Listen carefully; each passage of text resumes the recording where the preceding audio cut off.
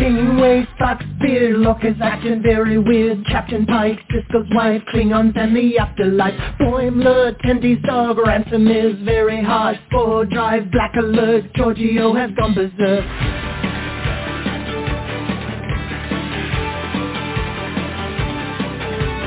Teacher Batleth, Edward is an idiot. Spock is dead, Worf is wed, Chekov's wearing red. Data's cat, Kempak's at, Q has had enough of that. Beam me up, make it so, everybody let's go. We talk about the series. You can join us live by picking up your phone now. We talk about the series.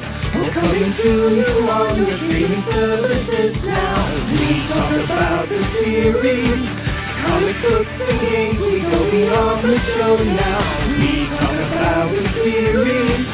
Come and join us as we sit and chat and we go on and on and on and on. Well, good evening, Trekkers. It is Thursday, December 14th, 2023. It is 7:30 p.m. Eastern Time. And what does that mean? That means we are live, and that means that you can pick up a phone right now and let your fingers do the walking and call Trek Talking. Our phone number here is 646-668-2433, and you're definitely going to want to have that on speed dial because we have a hell of a show. I think things are going to get very Russian very fast around here because tonight we're being joined by the one, the only, Andy Bray. How you doing tonight, Andy? Oh, I am doing great. I'm so thrilled to be here for a special Christmas episode of Trek Talking. This is the Christmas episode of Trek Talking, isn't it? That's right. We're gonna find out just exactly how Mr. Chekov spends his Christmas on the Enterprise, and who knows? If he's not too busy. Maybe he'll show up. It depends on if Andy can get him out of the coal room. Maybe we'll get him on the show. I think probably Chekov loves to crash holiday parties, so I think we'd be able to talk him to it. So we're gonna try to get Mr. Chekov to join us, but a little bit later on we're gonna listen to a brand new Trek skit from Andy called Chekov's Christmas Vacation. You guys are definitely gonna want to hang out for that because it is a blast and a half. Let me tell you. But before we get to that, I want to introduce my other Treksperts. We're going to spin on over to Portland, and we're going to see what's hanging on with Eric. How you doing tonight? Oh, man, I am doing so good. I am anticipating that tonight I will, I've been keeping track, so I'm anticipating that I will learn that the number of Russian inventions will actually exceed the number of rules of acquisition that the Ferengi subscribe to, because it feels like every single thing that I've ever heard of is a Russian invention. That's pretty impressive. Impressive according indeed. to Chekov, the Ferengi rules of acquisition actually were a Russian invention. That sounds suspicious to me, but he says it. Touché. Love it. And Andy would know because he's a personal close friend of Pavel Chekov, so if Andy says it, he's got the line. He's got the direct line of communication. Yeah. Yep, sure. Right to him, so he knows. And also from Portland, we have our own toy guy, Paul. How you doing tonight, Paul? Hey, Uncle Jim. I'm doing just fine, brother. It's been a crazy week, but a good week, a delightful week. So I'm doing well. It's very nice to be here amongst my crazy, sweaty brethren. You know, Thursdays are my favorite day because it's Trek Talking Day, and it's Friday's Eve. So I love Friday's Thursdays. Eve. Yep. Yeah, amen to that. Yep. Talking Trek with you guys is the best part of my week. And wrapping out my triple play from Portland, we have David, the Donut Guy. How you doing, David? Doing pretty good. I got all my little animal crackers lined up and about to eat them all. So, no donut tonight, though. Did you bring enough for everybody? Animal crackers? Let's see here. Maybe? Maybe? Okay. We'll give you a pass this time. All right. All right.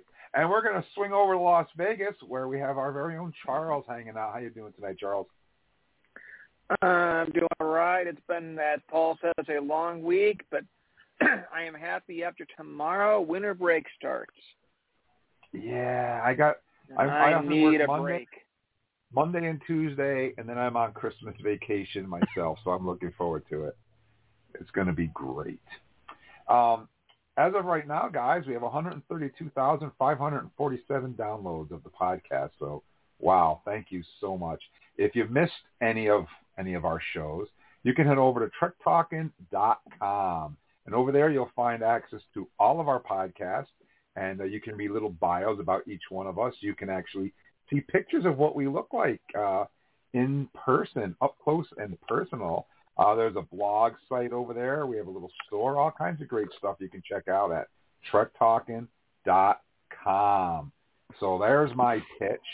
As of right now, on our Facebook page, we have 195,722 followers. Crazy. So crazy. Wow. It's like just shy of 200K, man. I can't even believe And none of them are bots either. I mean, they've all been hand curated by Jim, right? I will tell you, if you actually factored in the number of people that Jim and Charles have jettisoned over the years due to them not following the rules of the game, that number would be well over 250,000. Or being right-wing asshats, that kind of thing, you know. Yeah, exactly. It's like, I don't like anybody that's not white. Jim's like, they're out the door. See you later. Every once in a while, I'll put up. I got to tell you guys something though. I put up the happy birthday post to the president of United Earth, who was played by who, Paul? Which give me a franchise, man. Help me out. Star Trek Discovery. Yeah, he's talking Discovery. He's talking the future. Yeah. Oh, you mean Stacey Abrams? Yes, I put up her birthday, and let's not forget that she was a former guest of the show. I was looking forward to. I said, this is going to get a lot of people. The airlock is going to be busy. This will clear out a lot of them. And I think I only got 2. I only got to jettison 2 people. Wow. You know, that's a safe environment, my friend. Yeah, we're getting rid of a lot of the trash really quick. Jim, you bait your traps with honey, sir, is what it seems. He does. Delicious, sticky honey. I do it on purpose. Just because I know they can't hold back. They just can't stop. So I put things up intentionally to pull them out. But I think, you know, Charles and I are doing pretty good. So he's trolling the trolls. Yeah, we're trolling the trolls. If you do head over to our Facebook page, Trek Talking and Beyond, I can pretty much guarantee you it's a safe environment because I don't hesitate to open up that airlock and jettison people that are dinks. So you don't even have to worry about that. You can be safe at Trek Talking. Uncle Jim, is there a Trek Talking safe word in case one of us needs one? Yeah, dink, I think, right? Dink, I think. It's probably something in Klingon, so we'll never remember it. It's Klingon word.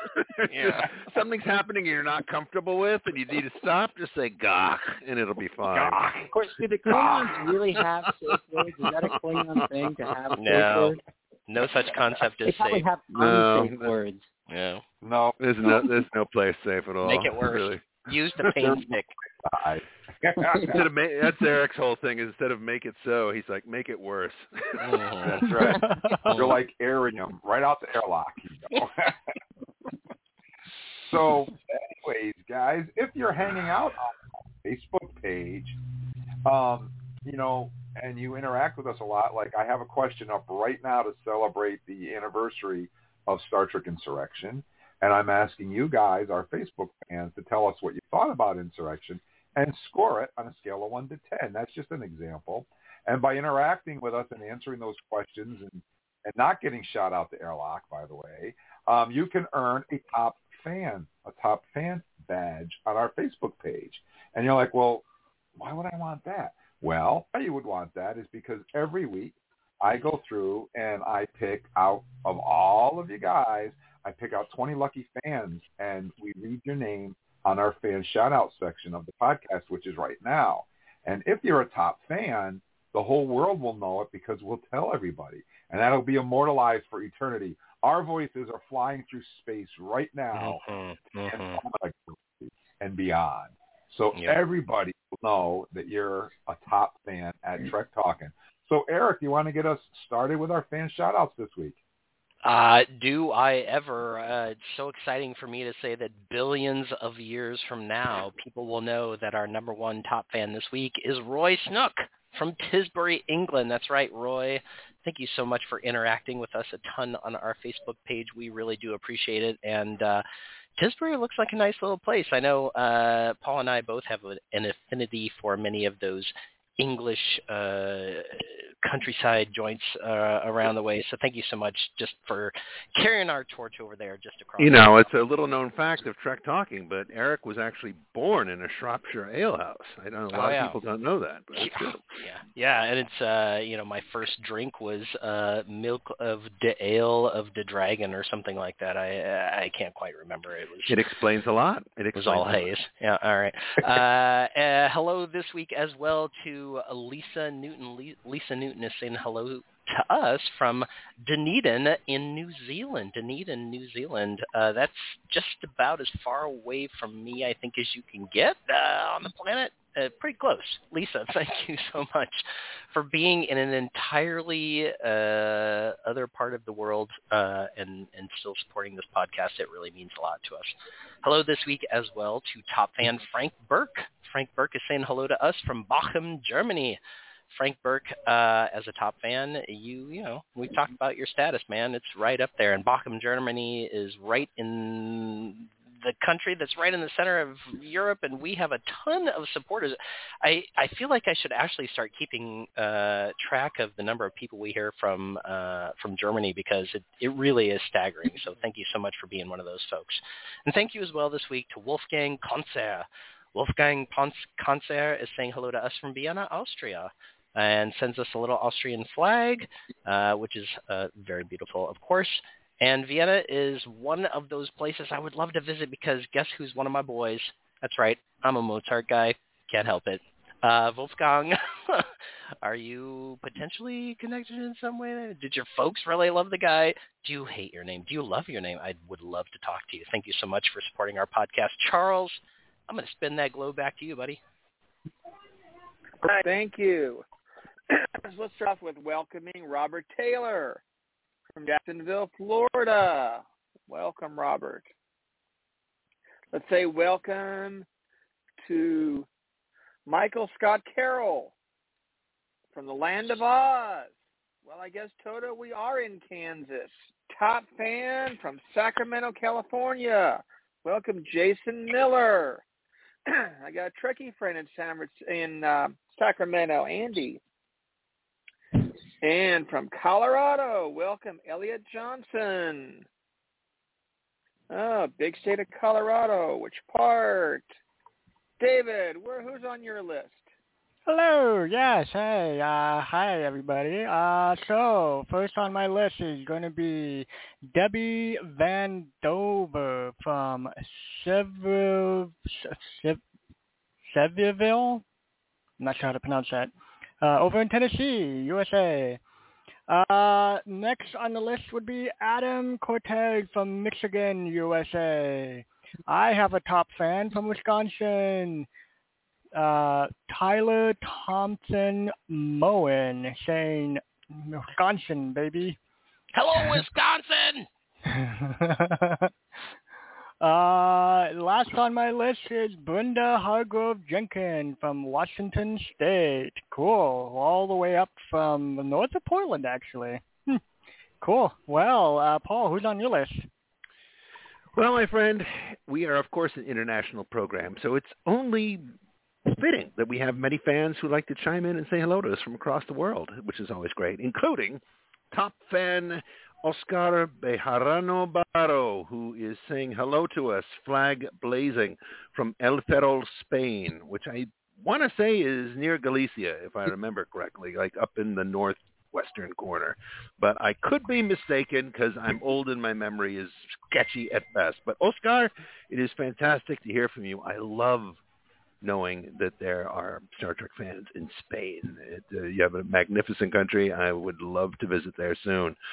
A little closer to home for me, we have our good friend Luna Sofia Terra from Chihuahua in Mexico, who is saying hello. I just love that we have all these different fans who are listening to the show, who are checking out our Facebook page, and who just, in the course of their daily lives, sharing their enthusiasm for Star Trek. If you don't mind really long plane flights, like, 14 hours or more, you can hop on a plane and go visit our friend Carol Ann in Tasmania, Australia. That's right. That's about as close to the Arctic Circle as you can get and still get a suntan. So absolutely fantastic. Carol's a fan, saying hello to us from deep, deep, deep, deep down under. And then there's no geographical right or wrong to the order that we go here, because we just kind of basically flip and fly and don't go in a straight line. And you could get whiplash because now we're back near. We're spinning the globe, man. We're just spinning it. Oh, I'm so dizzy I may throw up. But we have our good friend Roberta Nobre Thompson, who is saying hello from Pombal, Portugal. I am a big fan of many of the products produced in Portugal. I will let our audience deduce for themselves which products those might be, but I think it's an absolutely amazing spot. I raise my glass in respect and admiration to all things Portuguese, Roberta, and it is great to have you reach out to us, and thanks for being a fan. Uncle Jim? Yeah, I'm going to bring it a little bit closer to home, not too far from me. We want to say hello and thank you to Elliot Darren, who's listening to us in New Hampshire and flashes us the live long and prosper. Thank you so much, Elliot. We also want to say thank you to Joseph Kavanaugh, who's listening to us in Rhode Island, the home of Rhode Island Comic Con. Thank you for being a fan and listening to us, Joseph. We appreciate it. I have a top fan here from New York City. That's right, the Big Apple, the city that never sleeps. We want to say thank you to Robert Seskley. And I wonder if Robert might know Ray. I don't know. Maybe he does. So thank you for listening, Robert. And last but definitely not least on my list, I want to say Kapla. And thank you for listening to Jody Patron from listening Omaha, Nebraska. So that, everybody, are fan shout-outs for this week. If you want to be featured in a future fan shout-out, head over to our Facebook page and just interact with us. There's a pinned post at the top of the page asking where you're from. Try to be creative. Like, lots of emojis will get my attention because I look at the Facebook page a lot all day. If you want to get my attention, throw some emojis up there, and chances are you'll get my attention. All right, guys. Well, this is it. We're time for our featured guest, our guest of honor, the one and only Andy Bray. And let's see, Andy, do we want to play the skit first and talk about it, or do you want to set the stage a little bit for us before we enjoy it? Well, I can set the stage a bit, and then we can dive into it, and then we can discuss it afterwards. This is the end of my second season of Trek Sketches. I've got 8. This is number 8 so far of Trek Sketches. Anyone interested in watching the previous ones can go to theandybray.com or go to YouTube, and they're all there at Andy Bray TV. And last season, I did a Chekov Christmas special, and that one was called A Wery, Merry Chekov Christmas. And so coming to the end of this one, I thought it'd be fun to do another Christmas special. And because I knew I'd be neck deep in schoolwork and too busy to do it this month or last month, I actually filmed this sketch back in August. But it started actually with an idea from you guys again. So I'll also start giving you guys story credits. I mean, in addition to the Gorn sketch, this one I think was born out of probably when I came on to talk about that episode, and I ended up making Chekov ended up talking about his rivalry with Sulu. And so when I started to write this year's Christmas special, yeah, that was the kind of the natural starting point, is Chekov and Sulu getting into a Christmas rivalry. And from there, it started to add in elements of my favorite Christmas movie, Christmas Vacation. And it became kind of a spoof of that, while also a Sulu rivalry, and also kind of touching on a few things we saw recently in Star Trek history, in the Star Trek shows. I won't say what. I'll talk about it afterwards. So this is Chekov's Christmas Vacation. Absolutely. And I just want to say before I roll it, that if you guys haven't watched the Gorn skit, you are missing out. I fell off my couch laughing. It's so hilarious. You need to check that out. Also, you can find the Chekov's Christmas on our Facebook page as well. So if you haven't seen it, sit back and enjoy Chekov's Christmas Vacation.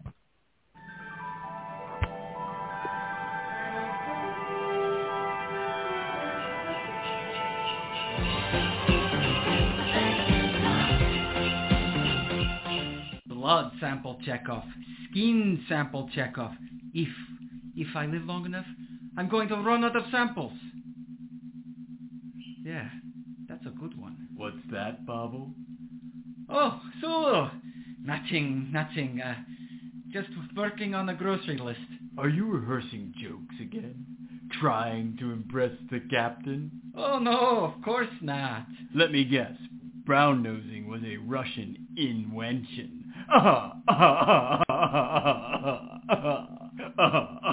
Good one, Hikaru. Well, I must be going. Little Anton's waiting for me. Any plans for Christmas, Pavel? Nah, not this year. Oh, that's a shame. I've got the whole Sulu clan beaming in for the holidays. My parents, my in-laws, and of course Ben and Demora. Guess that makes me the Enterprise's new king of Christmas, eh, Pavel? Over my dead body, fly boy. What was that? Anton, red alert, wake up! Are the Klingons attacking? No, worse. Sulu's trying to win Christmas. I'm going back to bed. Christmas is totally my thing. Everybody knows. He flies the ship, and I crack the jokes, look adorable, and celebrate Christmas. After all, you know. Christmas was a Russian invention. Say it right. Invention. I don't understand why you don't have an accent. Where did I go wrong? Hooked on phonics. Damn, McCoy. That was his doing. Can I go back to bed now? No. We have to get a Christmas tree. Come on. We're beaming down to Earth.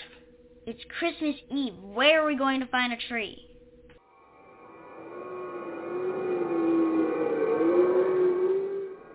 Dad, I can't feel my legs.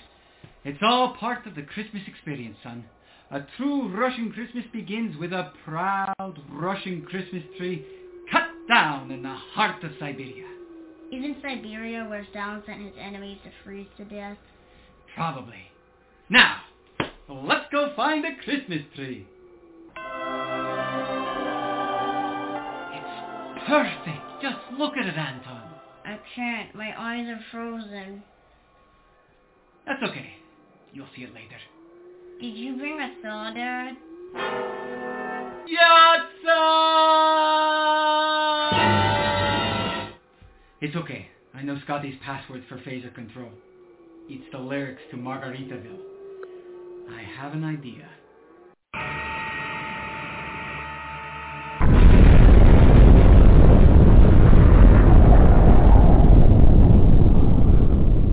Yup, that did it. Okie dokie. We've got the Christmas tree. We've got our stockings. We've got some eggnog, a Russian invention. And we've got a crackling Christmas fire. I bet Sulu doesn't have one of those. Probably because he's not crazy enough to disable the ship's automatic fire suppression system. Okay, let's test the Christmas lights one more time.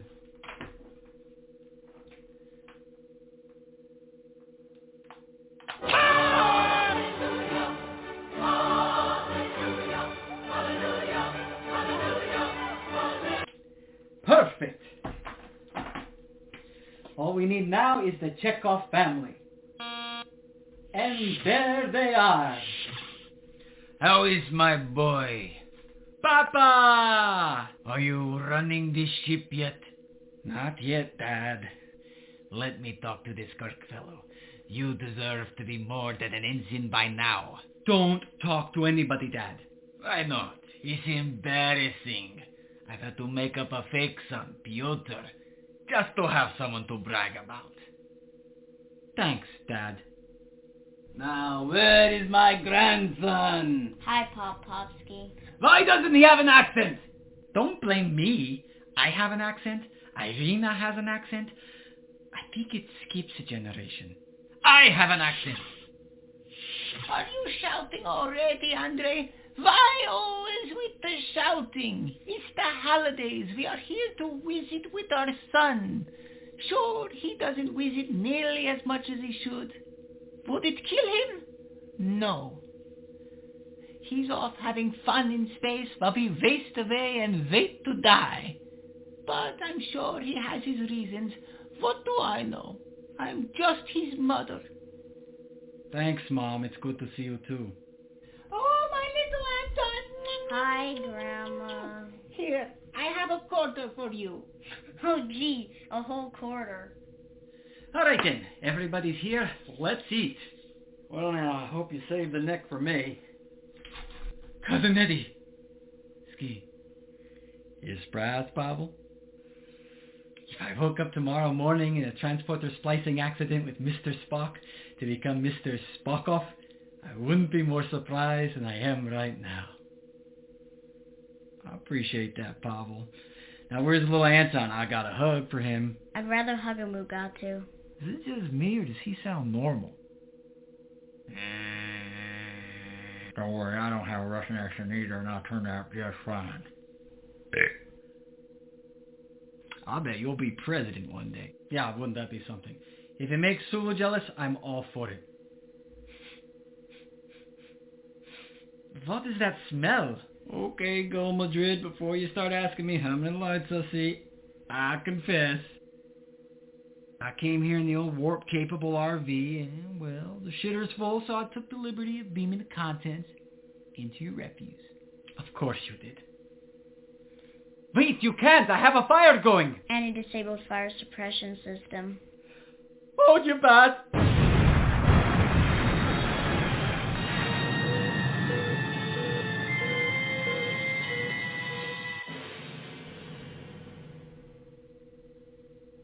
My son finally invites me out of my house. And for what? To explode me? Hallelujah! Where's the Tulane damn Tylenol? Pavel, I heard a noise and... Don't say it, Sulu. Oh, my. I know. My Christmas sucks. Yeah. Go ahead and make fun of me if it makes you feel better. I'm an easy target. But you know what? I like me. My wife likes me. My father likes me. No, I don't. Andre! What? I don't. I wasn't going to make fun of you, Pavel. You weren't? No. Even if that quote is from the wrong John Hughes movie. Ah! Damn it. It's just, without Christmas, I'm just some Russian guy. Yes, but you're our goofy little Russian guy. Oh, thanks, Sulu, I think.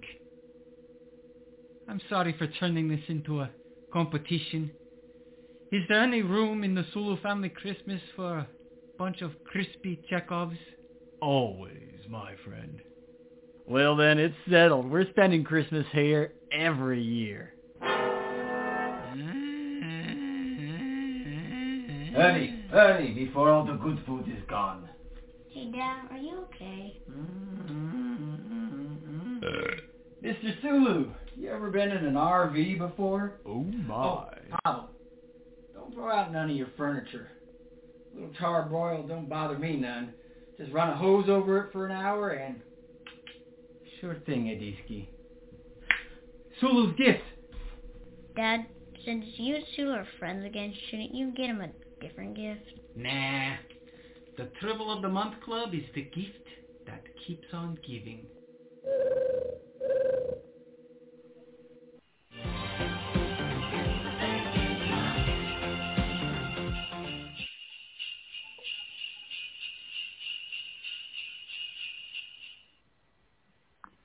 Well, there you have it, guys. You can watch the entire video on YouTube or on our Facebook page.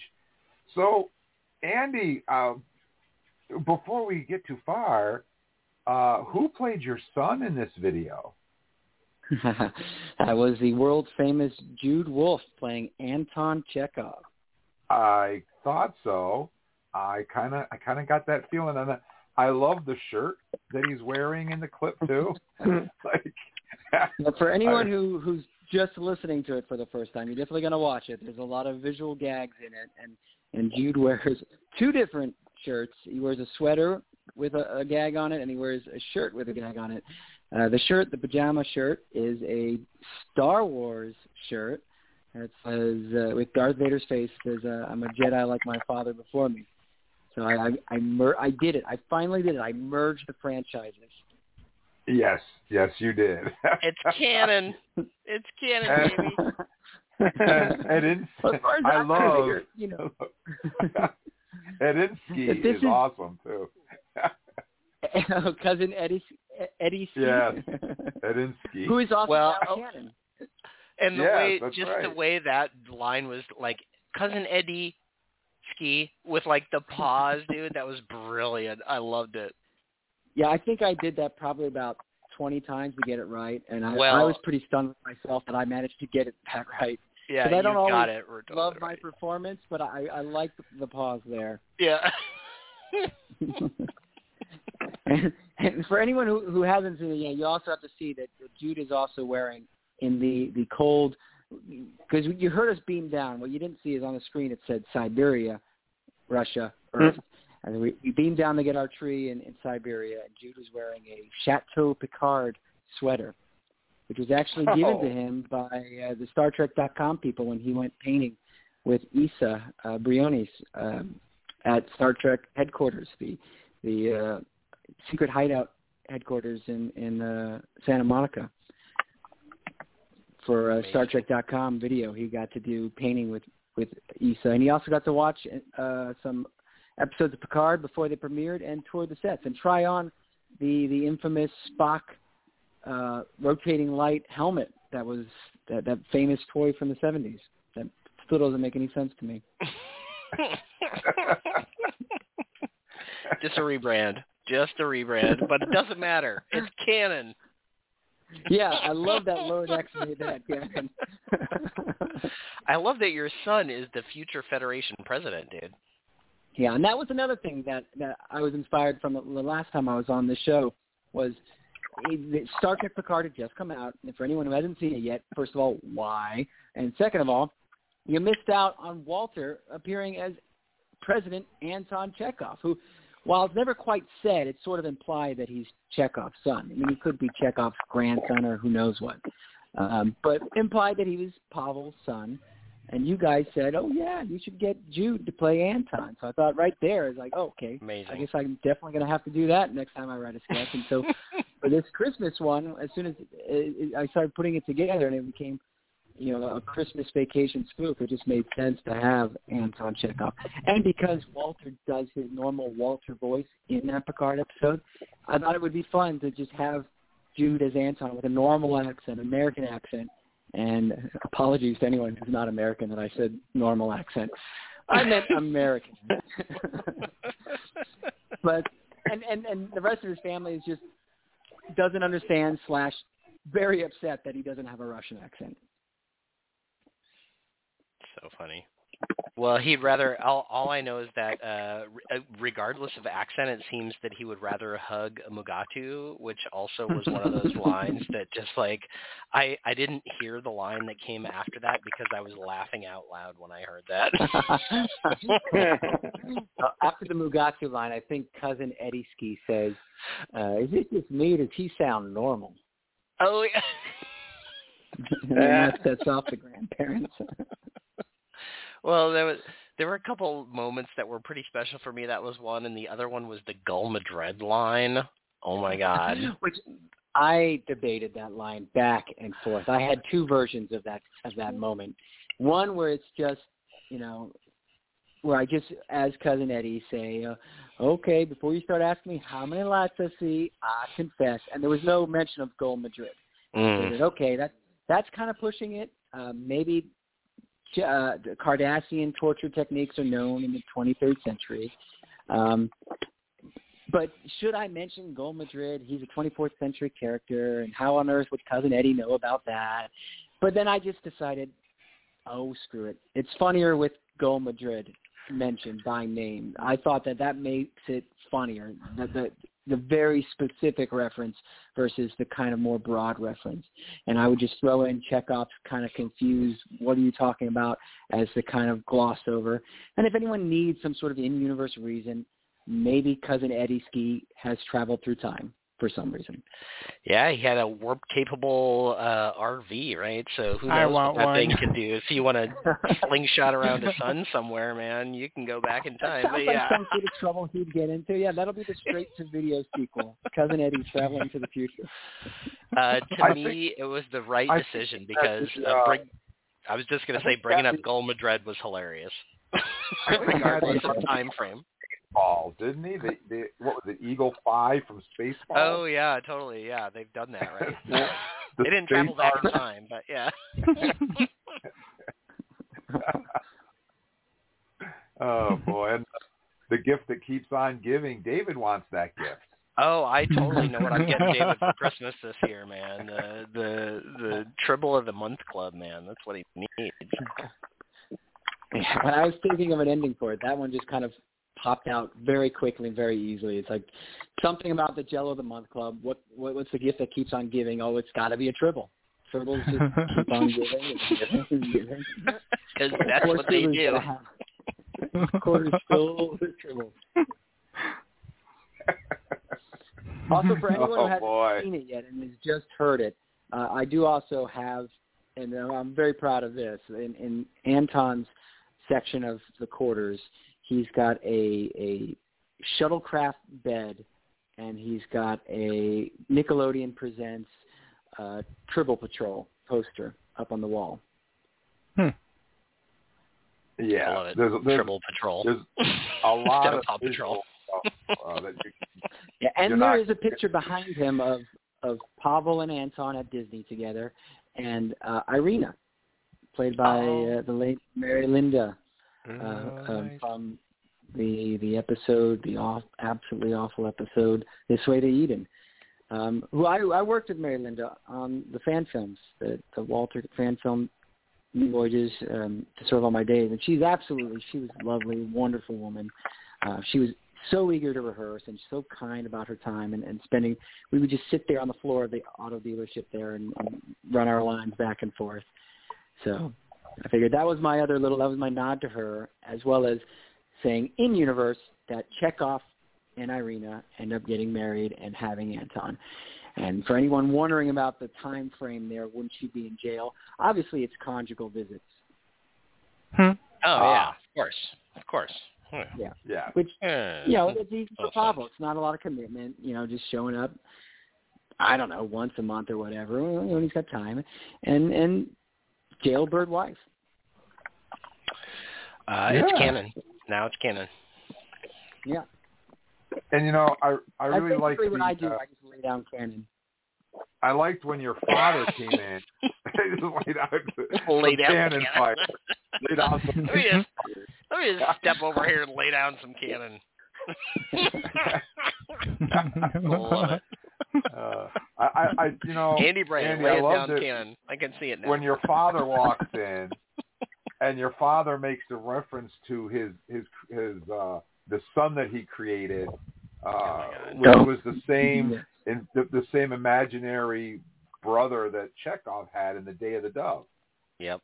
Yes, Piotr. Yep. That's one of those references that I pretty much just threw in for you guys because I know you guys like. Dude, I totally got it. It was so funny, and just like you playing both of those characters and then throwing that kind of stuff in was so funny. And I just want to say that, so your decision not to physically portray Sulu but keep him off camera was also very intelligent and respectful. I thought that was amazing. Yeah, well, there's no way I could get away with playing Sulu. Nope. Visually playing Sulu, that would just be awful for so many reasons. Yep. But I think I can do a pretty passable Sulu voice, so I can do that instead. That was great. Very good decision. Yep. But Yeah. Otherwise, I did have my hands full with characters on screen anyways, and that turned out to be really difficult. That took a lot of planning, and then drawing out sketches of each scene and trying to figure out, especially in the group scenes, how I would put myself, where I would position each character, and then filming myself, marking the floor in my office and filming myself, as Cousin Eddie Ski off to the left of the camera. And then the parents in the back, but to the right, and then spot for me and for Jude to stand, and having to visualize that and then set that up was a pain in the butt. and then putting it together, editing-wise, was probably the easiest part, but just trying to also give myself the timing where I would basically start the camera and just roll it for as long as I could to give as much length in front of my dialogue for each of those characters, and then say the line, and then exit the screen. And that way I could adjust and chop off whatever length at the beginning I needed to kind of move it in place so that it timed out the way it did, where Chekov's parents leave first, and then Cousin Eddie Ski leaves and turns to Chekov, and Chekov responds to him, and then he leaves, and then we're left with just Chekov, Pavel, and Anton. I mean, all my other sketches have just been me as one character, cut to me as another character. Right. This is the first time I tried my hand at this, but I figured for this kind of scene, that's one of the things about Christmas Vacation is those scenes with the whole family are one of some of the pivotal scenes in that movie. That's the holidays. That's the essence of the holidays, is a crowded, loud room with lots of family members, not all of whom like each other. And so that was kind of important to have that in this sketch as well. And I did discover how to do the scene where Andrei, Chekov's dad, and Chekov's mom look at each other. She says, "Andrei," and he says, "What? I don't." That was actually by accident. I figured out how to do that. Oh, nice. I accidentally, in the editing program, I moved the frame of one of my characters. I was like, wait, I can move the frame so I can position them side by side? That was not intentional. Originally, it was going to be a shot of her saying, "Andrei," and then a shot of him saying, "What? I don't." And then when I figured I could do that, that opens up so many possibilities. I couldn't do that for the big group scene, though, because they exit frame. And if I moved the frame over to move them over, they would suddenly disappear middle of the scene. So that was just all like green screen stuff when you were trying to layer those four characters on top of each other, basically? Yeah. Each of them I filmed in front of my green screen, and then I layered, I think the Chekov and the Anton, we were the front frame, and then I layered the other ones behind it, and then put the background, the charbroiled Chekov quarter visual behind that, and it just worked. I'm so glad it worked, because I storyboarded it that way, and I filmed it with that intention, not knowing exactly how well it would work out. I mean, I have played around with stuff like that before. In the Starfleet Repair sketch, for instance, I have the two characters floating in space together, and that was something along those lines, but I've never had a scene where multiple characters played by me are interacting with other characters played by me. So I'm just happy that it worked out as well as it did. Yeah, and is there a possibility that maybe we might see a future episode with Mr. Spockov? Well, that depends if I can find a budget for a makeup department. That's another character that I don't know that I could play. Spock is a hard enough character to play anyways, and that ears. I mean, I guess there's plenty of people who cosplay Vulcans. Yeah, you could just buy cheapo ears. The ears don't matter, man. Just throw the ears on, and if you do the character, I could get those, like, what's that beer ad that had Spock with his ears like pointed down? Oh yes, yeah, those sad Spock ears. Yeah, I imagine that would be Guinness. Spock off with Guinness. That's what it was. Guinness. It was Guinness. And the mock top. Guinness. So, Andy, is Is Pavel around? Can we talk to him about the skit? Let me see. Hey, Pavel! Pavel! Yeah, the Trek Talking guys. I know, it's him again. Yeah, I know. You're working, but they want to talk to you for a little bit. It's a holiday party. Yeah, holiday party. Okay, he's coming. Holiday party. Yeah, right over here, Pavel. Right over here. Hello, this is Pavel Chekov. I was busy doing some labors in the Enterprise boiler room. You're always busy calling me when I'm trying to work.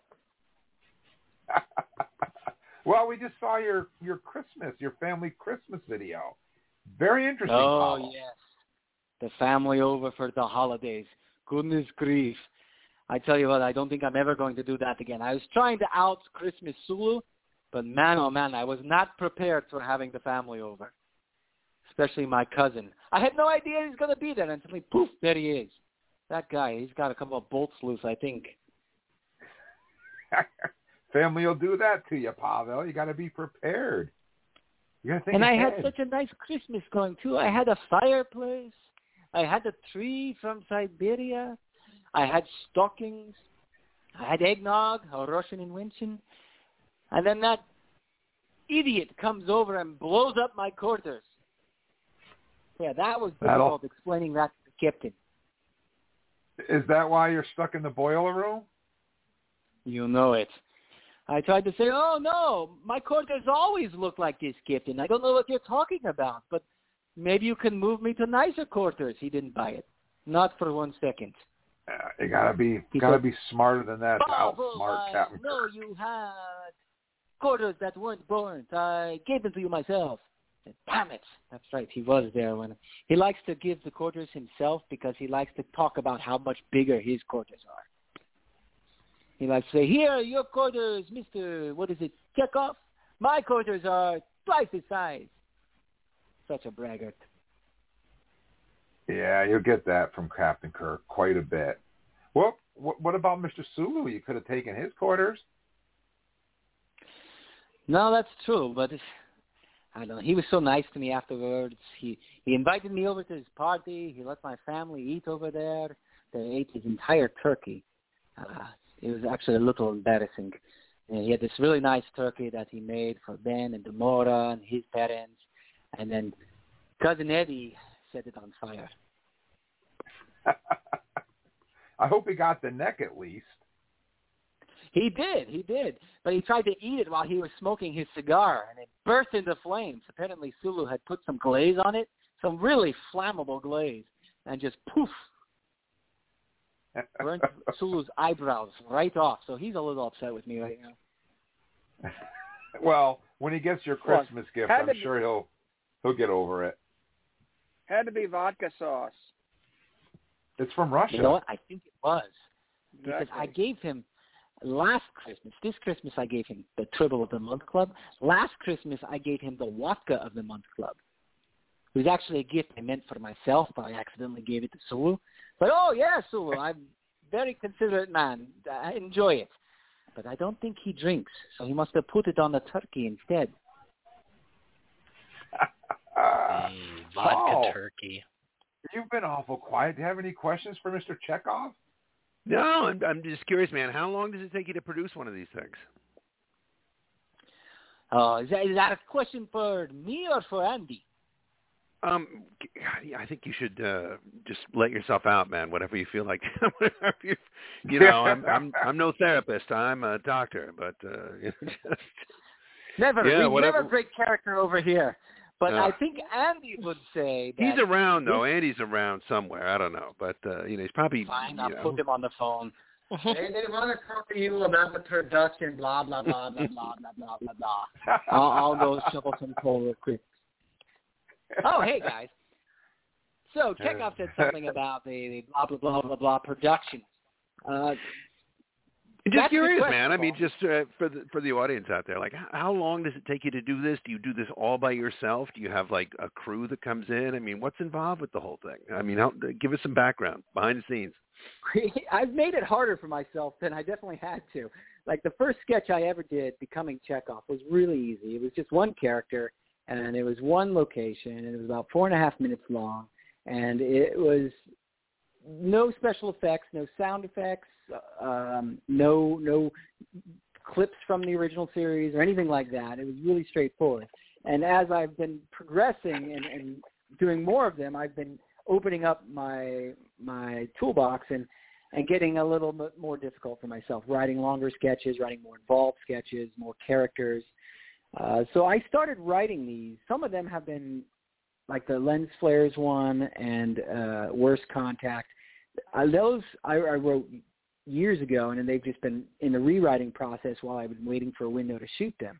And then I shot that Worst Contact during my spring break, and then during my summer break, I dove in and shot these other three, the Chekov Gorn sketch, the lens flare sketch, and this sketch. I shot this one in August because I knew that I wouldn't be able to do any editing or any work on it while I was back in school, beginning at the end of August.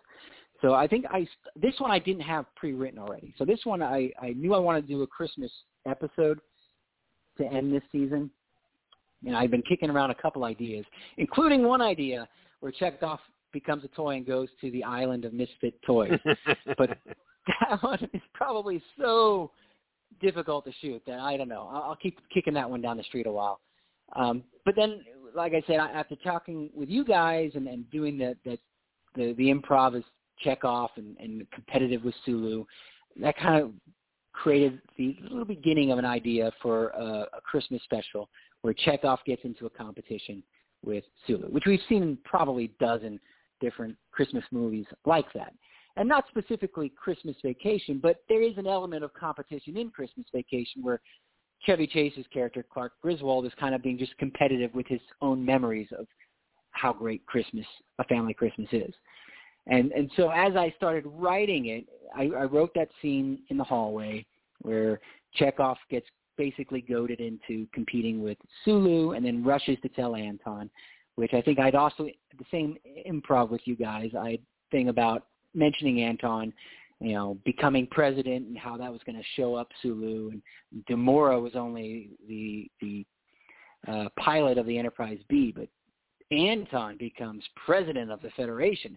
And so that was also part of the whole idea of a competition and bringing Anton into it. And I think you guys mentioned that I should have Jude play Anton.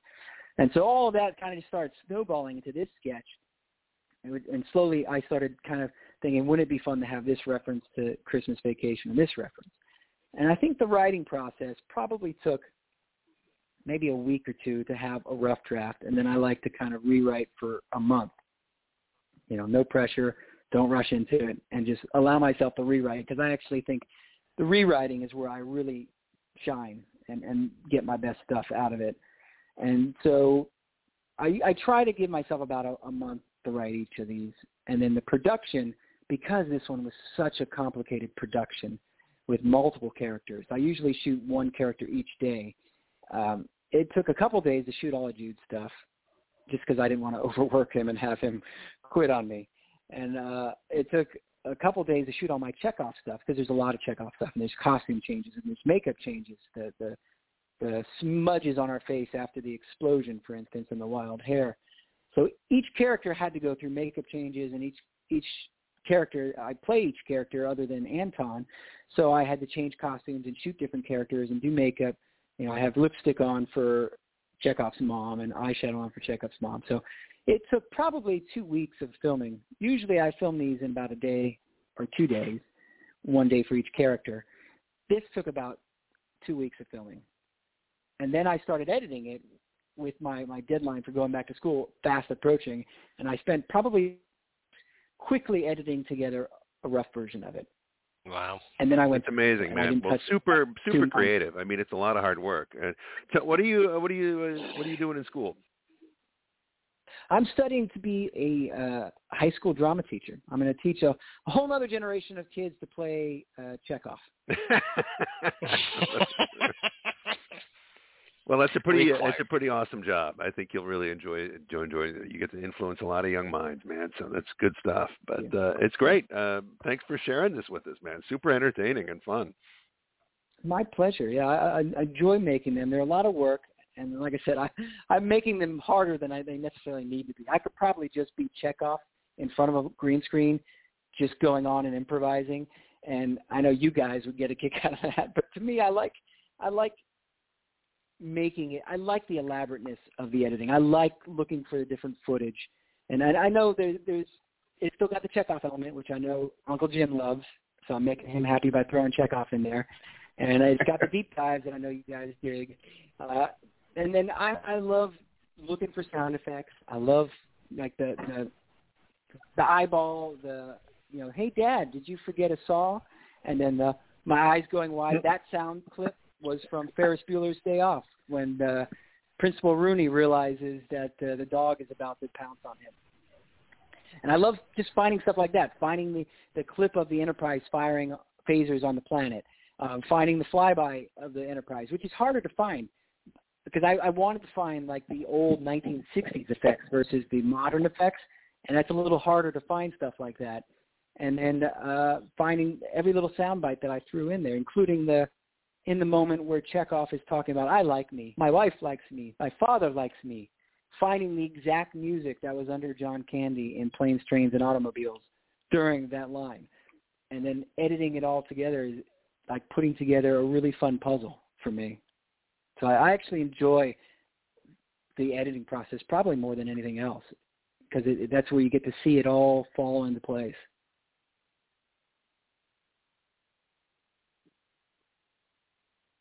So cool. Yeah, excellent. Excellent.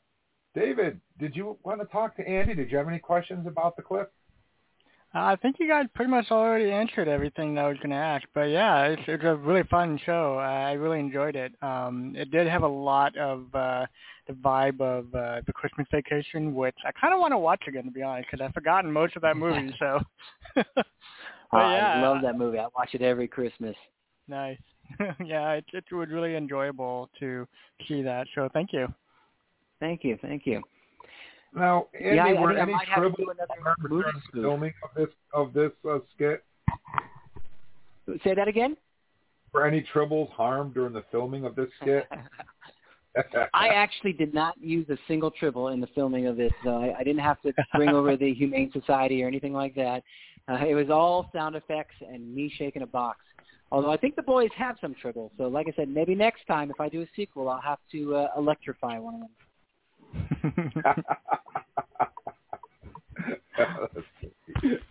Yeah, so anyways, I enjoyed it. I thought it was great, and it was a great way to start off the Christmas holiday with Pavel's Christmas. Thank you. I love Christmas, and I figured Chekov has to love Christmas at least a third as much as I do. And so that's been my thing now. I'd be happy just making once a year Chekov Christmas specials. That would make me happy. I think I'm going to cut back on the number of sketches I do. I did 4 this last year, and it kind of burnt me out because I didn't get to relax as much over my summer break as I would have liked, and I rolled right into school, and I was already burnt out by the beginning of school. So I think 4 might be a little much.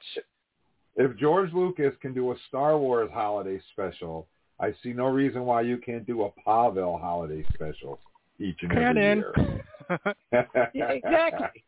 I'll do a different, a non-Chekov sketch and a holiday Chekov sketch next year, and maybe 2 a year will keep me sane. Yeah, I mean, you have seen the Star Wars holiday special, right? Oh yeah, I've seen it. Yeah. Are you trying to get me to do Chekov's version of the Star Wars holiday special? I figure if George Lucas could produce something, what's the word I'm looking for? As unique as that, then I don't see why Pavel couldn't do something as unique as that. Right? That's true. It'd be one way of trying to spread cheer on the Enterprise. Yeah. Anyways, so anything else that you have in the works that you want to share with our listeners? Yes. I mean, I like I said, I'm taking a break right now, and I'm probably not going to start writing again until I think I'll wait until I'm out of school at the beginning of summer, and then then I'll start writing 2 sketches, film them during the summer, and then spend the rest of my summer relaxing. But I think the next non-Chekhov sketch that I've got coming up is 12 Angry Queues, which is basically my look at the jury deliberation during Q's trial of mankind. I like it. And that one is going to be me playing even more characters, unfortunately. That's one of the reasons why I don't want to do more than 2 sketches, because it's 12 Angry Q's, so I have to play at least 12 different characters. Whoa. Wow. Yeah. Luckily, it should be a little easier because it's going to be around a table, so we can be sitting, but it's going to be a bit of a technical process there. But I think this sketch is kind of the Chekov's Christmas Vacation has helped work me up to that. And then I'm going to do another Chekhov Christmas special, and I haven't decided exactly yet. Like I said, there's an idea about a Island of Misfit Toys, but that would be an extremely difficult thing to do, and maybe I don't want to have 2 really technically difficult sketches the same year. And then I've also been kicking around an idea of a Chekhov Christmas Carol, or a Chekhov It's a Wonderful Life, or a Chekhov Home Alone. So we'll see where the writing takes me and what I feel like pursuing. I've got some time to mull it over. Wouldn't that be Anton Home Alone? True, but then where would I get to be? I don't want to be stuck in Paris while Anton's having all the fun. So, while we're talking about Anton, is Jude following in Dad's footsteps? Is he interested in all this stuff, or does he do it just to keep Dad happy? Well, right now he wants to be a astronaut/archaeologist. So I think he wants to be kind of Indiana Jones on Mars. Interesting. Yeah, and I wanted to be a stormtrooper when I grew up, so I don't know. I wanted to be either a starship captain or a starting quarterback for the Miami Dolphins. But then I stopped growing at 5'7", so that ruled out being starting quarterback for the Miami Dolphins. Well, you could have been a basketball player. The Oompa Loompas are always looking for a good center. I could be the water boy. I thought it was great to see Jude in there as well. Well, I know how much you guys love that Making Fake Star Trek commercial that he's in, and then you loved hearing about his adventures at StarTrek.com. And you suggested him as Anton. It seemed fitting, and his hair was actually, at that moment when we filmed in August, he even had kind of Chekhov. Very Chekhov-y. Kind of Totally. I was like, yeah. And I didn't have to force him to do an accent because Walter didn't bother doing an accent for Anton. So I thought, all right, yeah, that works. I can see that. And then it was a lot of fun working with him. I don't think he wants to be an actor, but he had fun doing it. He enjoyed making a video. He enjoyed. He didn't like wearing the heavy coat indoors because that got pretty hot in the middle of August filming. But that's showbiz, and he didn't like all the waiting and the multiple takes because he would do it well, and I would say, okay, that's good, but how about a little bit more intense? How about a little bit louder? How about a little bit faster? How about faster, more intense? And he got very tired of that very quickly. Doing it multiple takes. Not a lot of people get to see the slow process of making movies or TV, and it's a lot of hurry up and wait. And but he was very patient, and he took direction very well, and he understood that Dad was trying to find a good performance and trying to get a certain thing, and I'm just as difficult on myself. Some of the Cousin Eddie ski takes, I think I did maybe 20 or 30 takes. Hey, Andy. Well, he's a great character. I got a question for Andy really Thank quick. you. Yeah. So have you seen Big Trouble in Little China? I haven't, no. Because I thought maybe you could get some ideas to make a movie skit with like Big Trouble in Little China or something like that. That would be funny.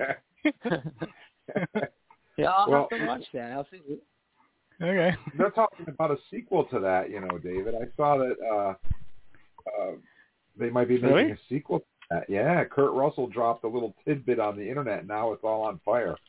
We'll have to wait and see. But, and Chekov loves pop culture, so anything for him to reference. Anton might grow into his accent, kind of like the Who's grow into their noses. He could grow into his accent. Could. So he could. But according to Star Trek Picard and Walter's performance, he didn't have an accent. So I don't know. I think he's going to defy his father there. But you're laying down the canon, so Are you saying I should challenge Walter to Chekhov's canon supremacy? Yeah, exactly. Do it. Go for it. Yeah. Don't do it. Don't do it. Well, anyways, one thing Andy, I've learned in Star Trek fandom is nothing. I will never upset anyone by going against canon. So I guess I could. Oh boy. Well, I just want to let everybody know that Andy's going to be with us next week, actually on Tuesday, right around the corner, because we have a special Star Trek show that we're going to be doing, and Andy will be here as a special Trekspert. So if you guys are into Star Trek 3, Robin Curtis, who played Lieutenant Savick, and Vaj Potenza, who played Spock at age 13, and he got to do a little bit of the funky co-Medina there with Savick, are going to be with us live. So you guys can call, ask your questions, and hang out with us and Andy on Tuesday night. Same bat time, same bat channel. So that will be fun. I'm excited about that. Growing up, Star Trek 3 was my favorite Star Trek. I came into Star Trek through the movies. I was not a TOS guy or a TNG guy. I was a TOS movie guy. And that was my introduction to Star Trek since as little as I can remember watching Star Trek 1, Star Trek 2, except for the scary parts, Star Trek 3, and then eventually when it came out, 4, and then 5 was the first one I ever saw in theaters. But 3 was my favorite for a while because 2 was just too scary. Those earworms. Yeah, and 5 is the best. So we all agree on that. So I know someone who says that all the time. Yep. It's true. It's true. And I'll tell you, we talked to Vaj on the show once before, and he loves Battle Beyond the Stars, Buck Rogers, Battlestar Galactica. He's like a sci-fi geek. All that stuff that we love, he loves as well. So we had a lot of fun talking with him last time. But we didn't have Robin on, so we really didn't get a lot into the Star Trek 3 stuff, but we're going to on Tuesday. So you guys definitely want to be here for Tuesday's show. It's going to be a lot of fun. Not only will the one and only Andy Bray be with us, but we're going to have some special Star Trek 3 guests right here live. So you guys can give us a call and ask your Star Trek 3 questions. So just put that on your calendar. So thank you so much for hanging out with us tonight, Andy. We really, really appreciate you taking time out of your busy schedule to hang out and Trek talk with us. My pleasure. I had an absolute blast with you guys. I always love coming on this show, and I really appreciate you guys sharing my stuff and enjoying my stuff. And anyone who wants to see it, rather than just witness the radio version of Chekov's Christmas Vacation, you can go to, you guys posted it, Trek Talking Facebook page, or you can go to YouTube. It's my handle is at the Andy Bray TV, or you can go to my website, theandybray.com, and click on it, and that'll kick you to the YouTube site. But definitely check it out. There's a lot of visual stuff in it. So if you love the audio, you'll love the visual. Oh, absolutely. And make sure you check out the Gorn special, too, while you're there. Yes. Because that one... In fact, just watch them all. We've got 8 Trek sketches. Just watch every single one of them. And just watch them again and again and again and again. That's right. Just go over there and put them on speed dial and have them repeat. You won't be disappointed. There you go. So, well, anyways, thank you so much, Andy, for hanging out with us. We really, really appreciate it. And please say hello to Jude for us, and please have a Merry, Merry Christmas. And Actually, we'll see you on Tuesday anyways. So thank you so much. Thank you, guys. Take care. All right. Thanks, man. Good night. Thank you. All right, guys. That was the one and only Andy Bray, and he brought Mr. Chekov with him for a little while, which is always great. But before we move on, we got some Star Trek birthdays we got to get to, and if we have some time, we have a couple of Star Trek news stories. But before we do that, we're going to talk a little bit. Well, I'm not going to because I didn't see it myself, so I can't. But Eric and Charles have a little segment that they'd like to share with you guys right now. And apparently there's a brand new Doctor Who floating around out there, a brand new TARDIS. I think it's on the Disney Channel as well. And Eric and Charles are going to, I think it's a 3-episode special, if I remember correctly. Yes. And we're up to part 2? Is it? Part 3's out. All three are out. We're going to a little bit of Doc. Hi.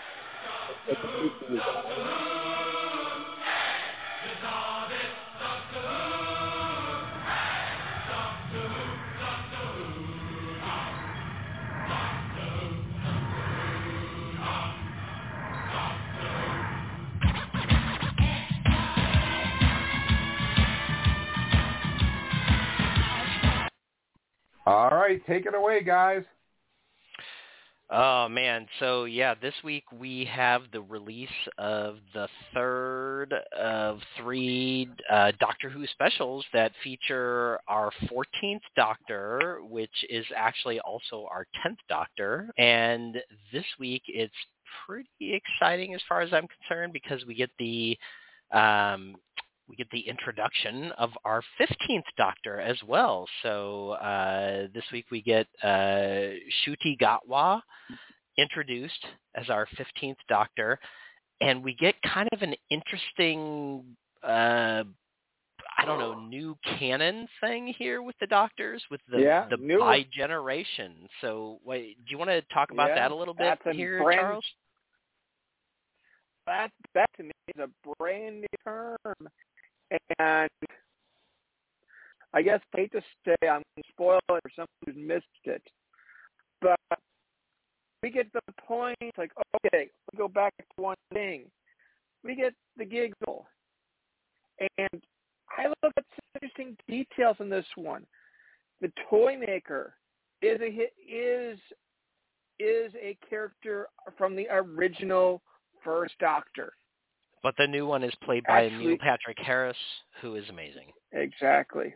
Yeah. But I didn't realize it. Then I read up. It's like I keep hearing about historical, and then I saw the original clips from that episode with the first Doctor, and the fact that this is a historical character brought back, and that the puppet, the head that's in there, is also factual.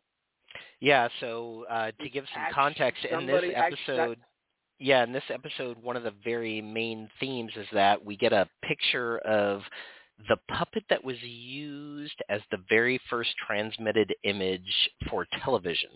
And it was real, right? Stucky? Yes, that was real. Actually did happen. Yeah. The mouse didn't move in the original release, but that was an historical event. So once again, Doctor Who kind of like brings these historical events into their overall story and shows how the Doctor sort of weaves their way through each of these important parts of history, right? Exactly, to bring 60 years of history through. And the fact is, oh man, with a toy master, just what a character he put together. And Neil. But that, yes.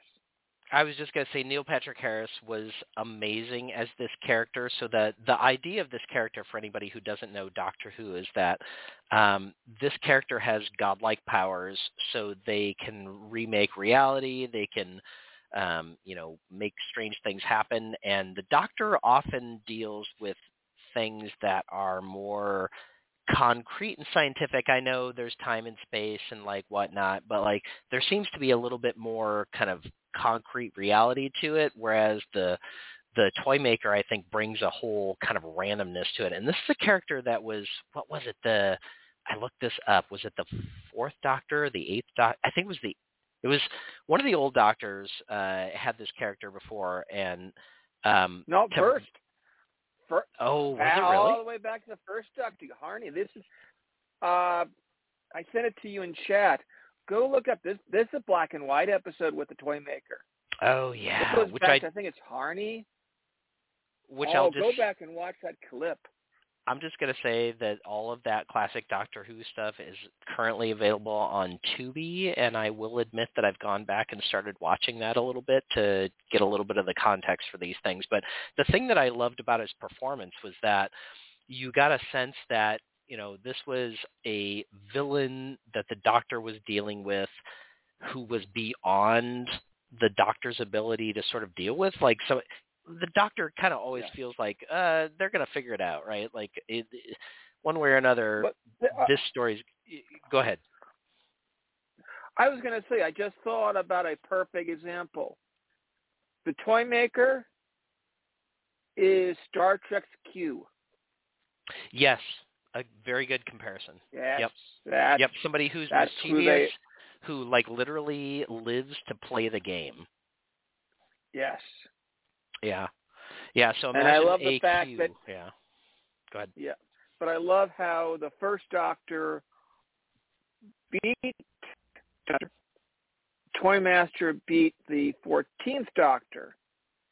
Then they go into competition to best out of 3, and I love how it's that game. And to pull out this word by evolution. By generation. Yeah. So by generation of getting 2 Doctors. So to give people context, like normally what happens is at the end of a run of a Doctor, they die in some heroic way and they regenerate. So their body, remakes itself into some other form. And that's how we get all of the different actors playing all the different Doctors throughout time. Well, this time we had, first of all, kind of a weird thing happen where Jodie Whittaker regenerated back into David Tennant, who was a previous Doc, which was the first time that we ever had that happen. And then we get David Tennant bi-generating into David Tennant and Ncuti Ngawa. So we now have 2 Doctors. We have a Doctor who's the 15th Doctor, who's the one who's out there adventuring, and we get the happy ending for number 10 / number 14, who now can go and just live his life with Donna and stuff. And there was a theme in this episode of the fact that since number 9, the Doctor has constantly kept moving. Like she has never slowed down, has never stopped adventuring, has never stopped going in the TARDIS, has never stopped losing companions, honestly. And like there's been a lot of emotional stuff that's happened over the last 15, 20 years here. So what we get is like the final putting to bed of the number 10 story, and somebody gets to be happy, and we get the further adventures of number 15. End of the day. Now, it's pretty cool. Now I have a pretty question, cool though. Yep. I have a question for you guys as a non-Whovian, okay? I seem to remember the only Doctor Who I really watched with you guys was Jodie Whittaker, who I loved, by the way. And I thought the episode Rosa was absolutely outstanding. But I seem to remember with Jodie Whittaker, there were 2 Doctors. There was that Doctor that showed up. Yeah, Remember there's the Rogue Doctor, which is a different storyline that kind of happens along the way. Yep. Okay, and without getting really deep into it, there's actually, they say that the new guy is the 15th Doctor, but he's actually the 17th because there's 2 Doctors that aren't technically numbered, the Rogue Doctor and the War Doctor. Yeah. So this is kind of like Highlander. There can only be one. Well, it's just a continuation of a story, and what I think is really cool is that the like Doctor Who has actually evolved quite a bit over the years. Like back in the day, he was sort of just this weird professor dude who, you know, went on adventures, and the BBC has continued to evolve this character such that these days, with the latest series here, we get the most amount of inclusion. I mean, we get like the new TARDIS has a ramp that's accessible. You know, that's a really cool thing. We've never had that before. We get a trans character in this series of 3 episodes. First time we've had a trans character in Doctor Who.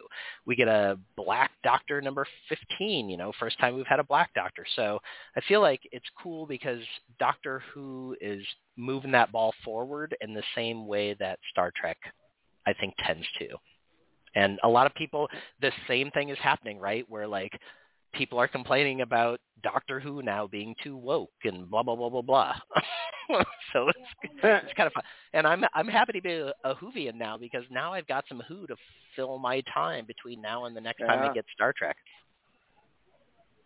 Well, wow, Eric, excellent. And it's on Disney Channel, here's a right? Question. It is. It is. Just the new series. Yeah, all the old stuff is on Max. Yep. I mean, old stuff, Eric, old new stuff. Yeah, Charles. The 2005 series is on Max. Yep. For the previous series, you have to go to Tubi, which I haven't done yet. Eric, what do you think's happened to the Master? Ooh, so did you catch that reference?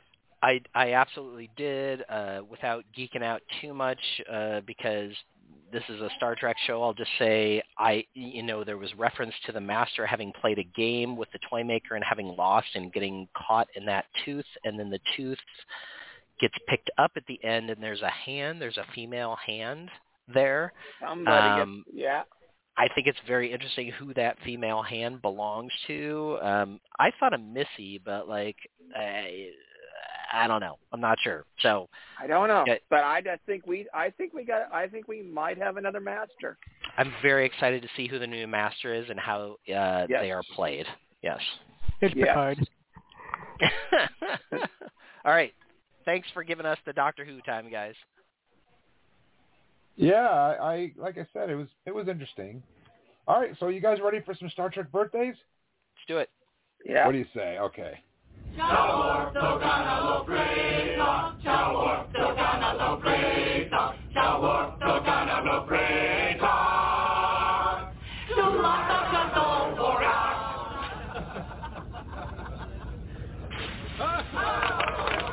was not a Klingon song. All right, guys, this is the part of the show where we do our Star Trek birthdays. And we start off by remembering those members of our Star Trek family who, sadly enough, are no longer with us. And for that, we turn to Eric. Yes, this week, Jim, we remember 5 members of our Star Trek community. The first is actress Valora Noland. Valora Noland, we lost just last year, March of 2022, at the age of 80 years old. She was the actress who played Darius in the TOS second season episode Patterns of Force way back in the day.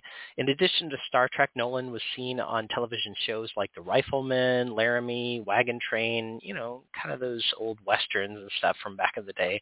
She also had a small part in the first of 2 William Asher beach movies back in the day, 1963's Beach Party and also 1964's Muscle Beach Party.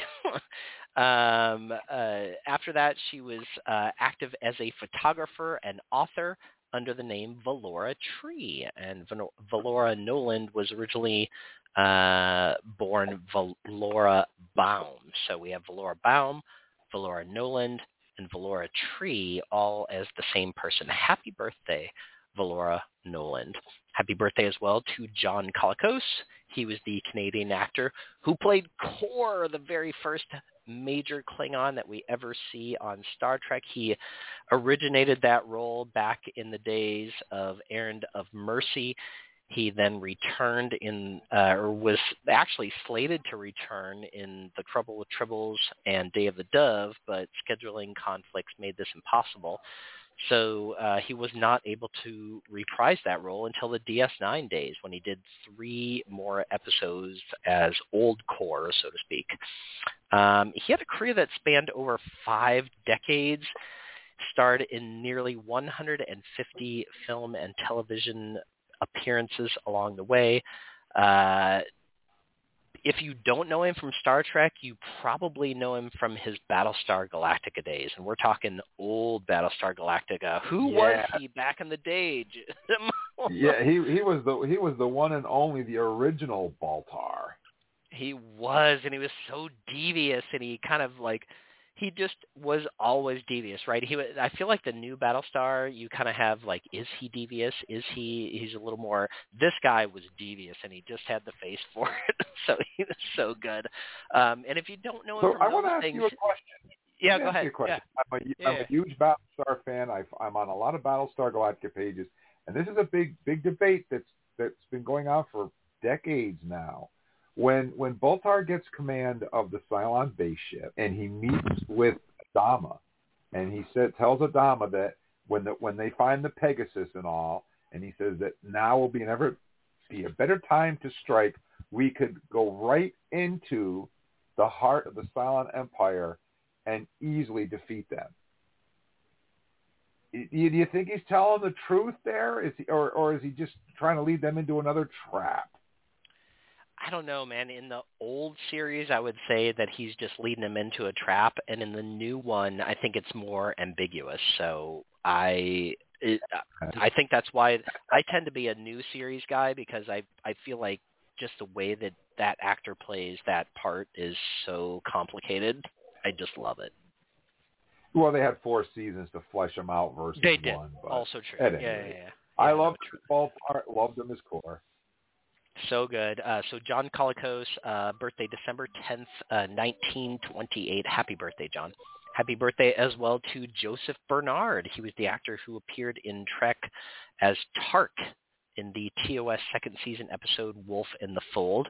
He also made guest appearances on such television series as The Twilight Zone, The Untouchables, and Mission Impossible.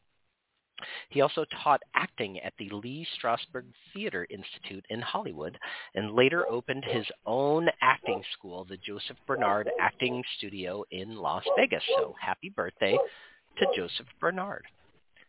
And happy birthday as well to Arthur Christopher Orm Plummer, C.C. That's right. The person who we mostly know as Christopher Plummer has many titles and names to his credit. We lost him back in 2021 at the ripe old age of 91 years old. He, of course, was the actor who played General Chang in Star Trek VI, The Undiscovered Country. He also reprised that role in the video game Star Trek Klingon Academy. In a career spanning over 60 years, he earned 2 Tony Award nominations,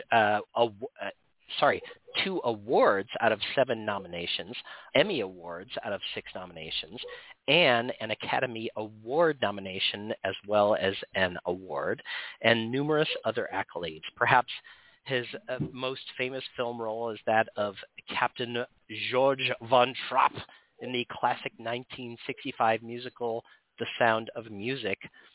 Was also a stage actor back in the 50s and 60s. He won his first Tony Award in 1974. He acted with René Auberjonois along the way in some theater. He did so many things that I can't even tell you what they are, because it would take more time than we have on this podcast. So please go look Christopher Plummer up.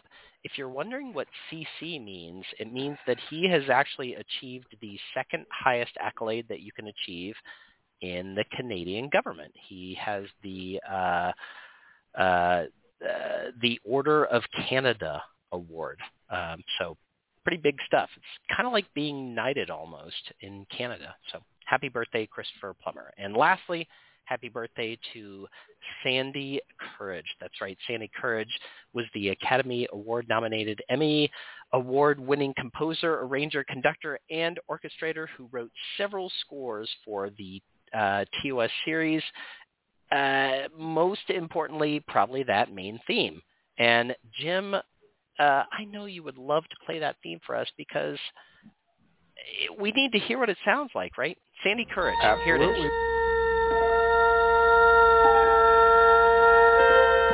Space, the final frontier.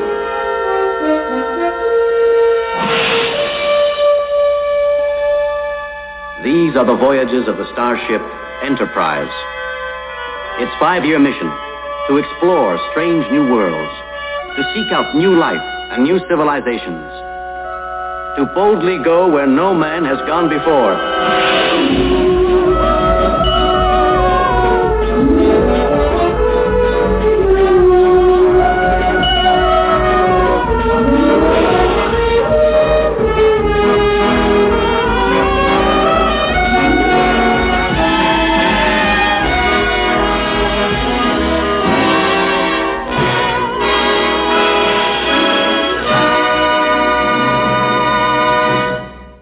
Needless to say, probably the most influential piece of music that we've heard in Star Trek of all time. It was actually Jerry Goldsmith who recommended Courage to Gene Roddenberry back in the day, and Courage got a shot at doing the theme for The Cage, and then actually did it for the later pilots as well.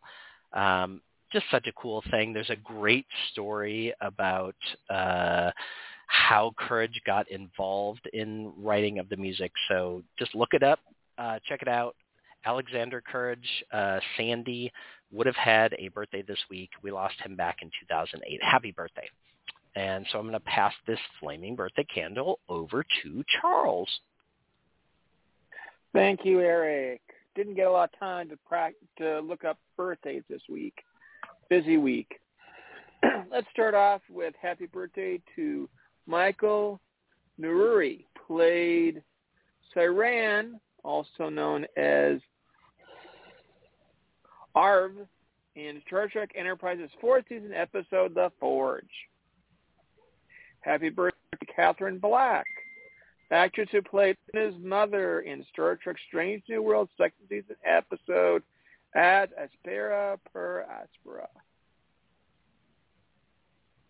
Happy birthday to Joe Lando, who portrayed Patrolman Taggart in his music debut in Star Trek IV, The Voyage Home. Happy birthday to the J.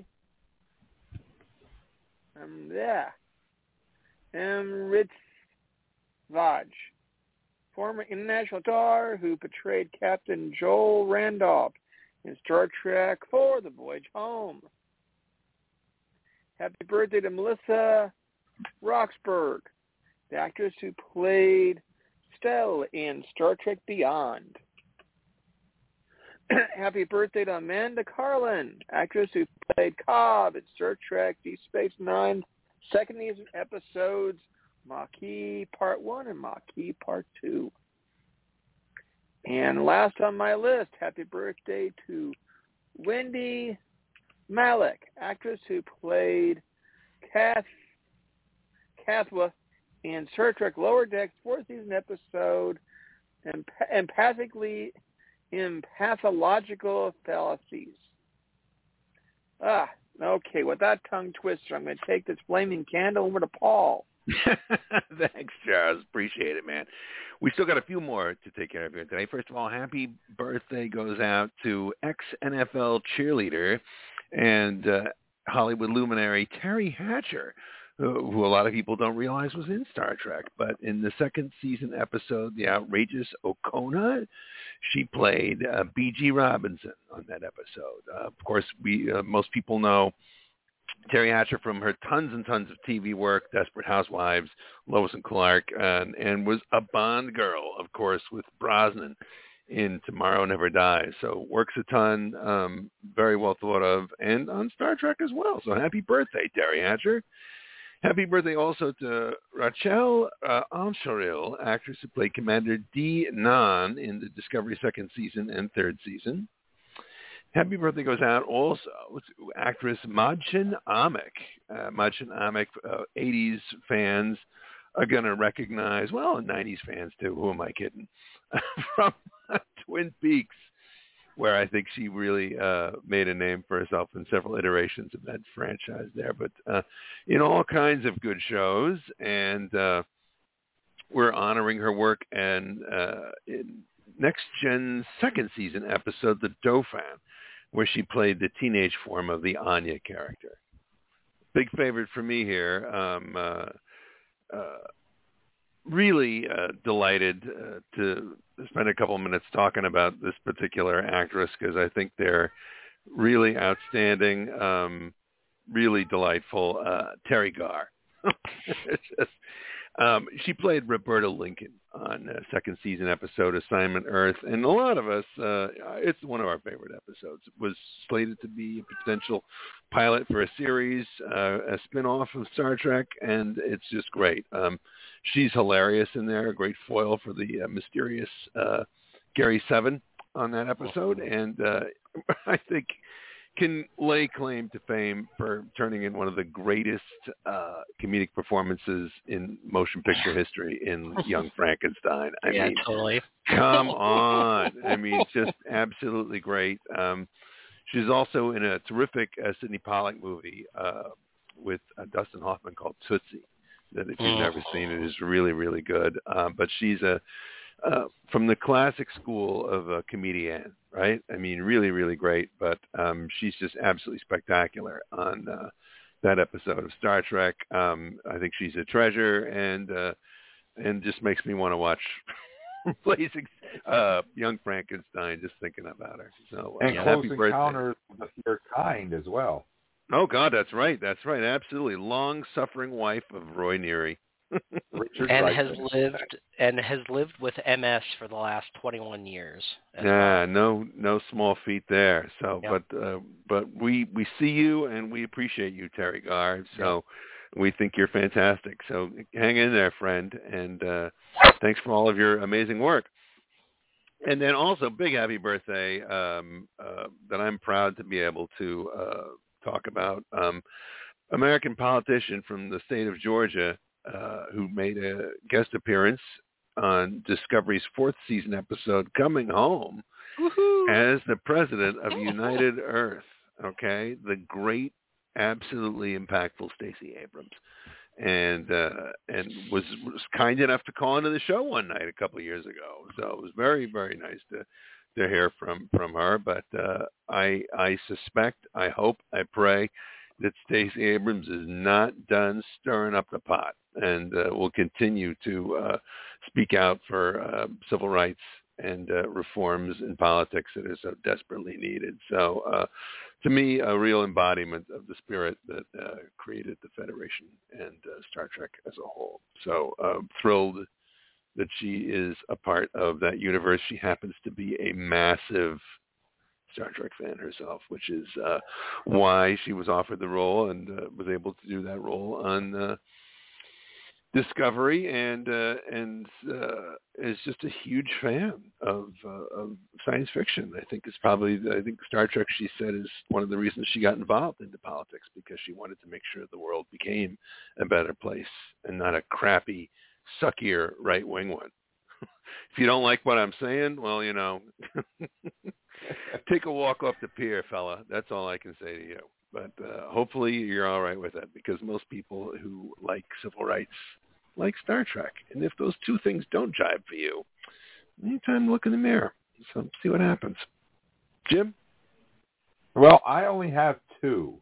I gave all the good ones to you guys, but there's a couple here that you absolutely know weren't going to anybody but me. So the first one, he starred in one of the best Star Trek movies ever made and that probably will ever be produced. But before he starred in that movie, he was in the original series, third season episode, Spectre of the Gun, as Morgan Earp, the gunfighter at OK Corral. And then it had to be, 30 years later? He appeared in the best Star Trek movie ever as John in Star Trek V, The Final Frontier. This is the first guy that Sybok meets in the opening credits of the movie. And, of course, I'm talking about the great Rex Holman. So the guy with the really bad teeth. Yes, yes. Happy birthday to Rex Holman, and I'm glad that you were in Star Trek V because you made that movie just that much greater by being in it. And I think it was 30 years, wasn't it, between Spectre of the Gun and Star Trek V, 89, Star Trek V. Star Trek V is 89, yeah. Yeah, maybe. And Spectre then, yeah, it's probably 30 plus a couple because 60. Yeah, you might be right. Yeah. Yeah. So that's pretty cool. Happy birthday to Rex Holman. When I was doing the birthdays, like, oh, please, let me get this guy. Let me get this guy. I don't want to give him to Eric. I want him. So I got him. So happy birthday to Rex Holman. The next birthday is the ultimate birthday, the coup d'etat of birthdays. This is the guy that actually got me sucked right into Star Trek. I was a Star Trek fan before, but when I saw this guy sitting on the bridge of the Enterprise, I was just like, wow, I've got to get to know more about this guy. I dress up I cosplay as a Klingon because of this guy, and I'm so thrilled to be able to wish this guy a happy birthday. And let's hear it in his own words. I don't know who the hell you are, but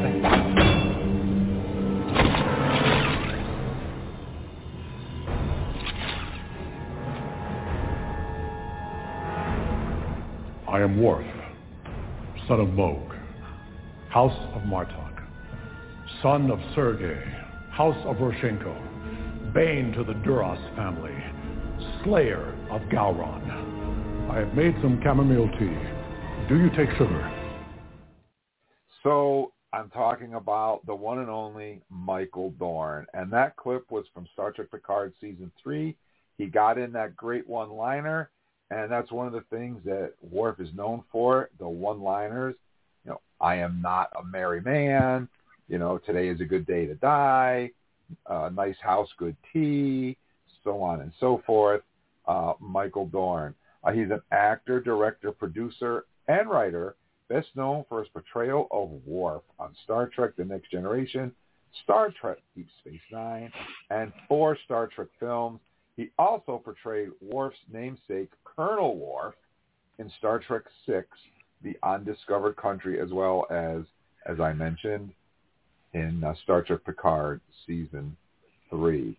Happy birthday and kapla to Michael Dorn, the mighty Michael Dorn.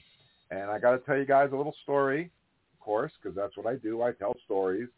I was at a convention in Buffalo, New York. I was dressed up as Worf, and Karen had gone back up to the room, so I was down in the lobby with a friend of ours, and we're going back to the room to see what's taking Karen so long. And there's this woman following us through the lobby. And she gets on the elevator with us and goes upstairs and gets off the elevator with us, and she's following us down the hallway. And she finally, I'm like, this woman's creeping me out here. What the hell is the deal with this woman? She finally works up the nerve to talk to us, and she comes up to me and she says, hey, you're that guy. You're that Star Trek guy from that show. And I was like, no, actually I'm not. She says, yeah, you're that Worf guy. My husband loves you, and you're his favorite character. Can you sign this for him? And I'm like, well, I'm not really him. And so she says, I don't care. Just sign this for him. So there's some guy out in Buffalo, New York, has an autograph that says to Worf from Bill. And wow. Autograph. So the first and only time I ever got asked for an autograph. So impersonating Bill in Buffalo. The autograph that your wife got for you is actually me. So signed it on the elevator in Buffalo, and that was the only time anyone ever asked me for an autograph. So you were wearing your Klingon headpiece? I had on not the one I have now. This was a much older one. In fact, there's a picture on our Facebook page of me and Michael Dorn. So more to that story. Way back in the mid-'80s, like that, we didn't have digital cameras. So when you got a picture taken, you had to go and get it developed. Well, they used to have these little huts called photo hut, and they were generally in the mall parking lot. And you would go and you drop your film off, and you'd pick it up the next day.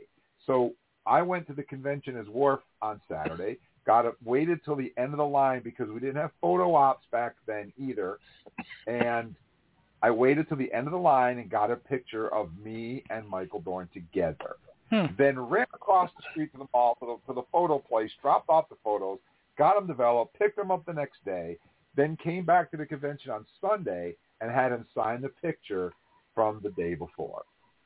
So that's what we had to do back in the day. And I got to tell you something else. I did not know that Michael Dorn was black. I did not know. I thought it was an incredible makeup job. I thought, wow, it's a great makeup job they did on this guy. And when I finally saw Michael Dorn without the makeup on, I was like, wow, he's black. That's why it looks so good. It's not makeup. So, yeah, this was my early days of Trekdom that we're talking about here. All true stories, by the way.